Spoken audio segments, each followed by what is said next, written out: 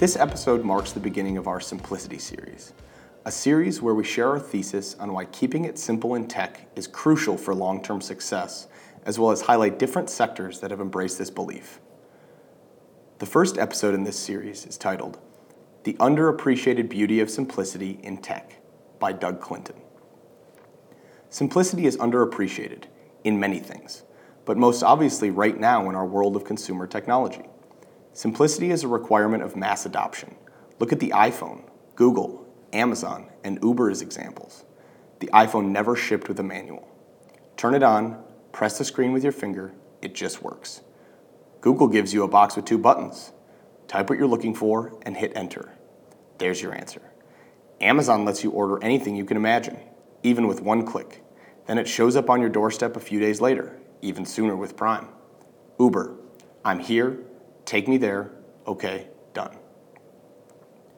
None of these products has a learning curve. They're dead simple to use and they just work.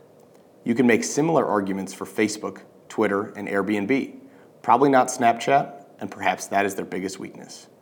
This isn't to say that simple products don't have extremely complex technical underpinnings.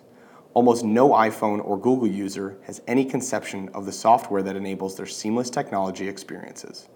The part they touch makes the technology disappear. In this new wave of innovation, technology seems to be embracing itself. Tech is cool, tech is sexy, and it feels like we're trying less to hide tech with ease of use and a friendly non-tech face. That's a mistake. In the consumer world, AI, robotics, VR, AR, even cryptocurrency, none of these will see mass adoption without the same simplicity employed by the incumbent giants. Simplicity is also underappreciated in investing. It's easy to overthink things and build reasons why something can buck the reality of otherwise.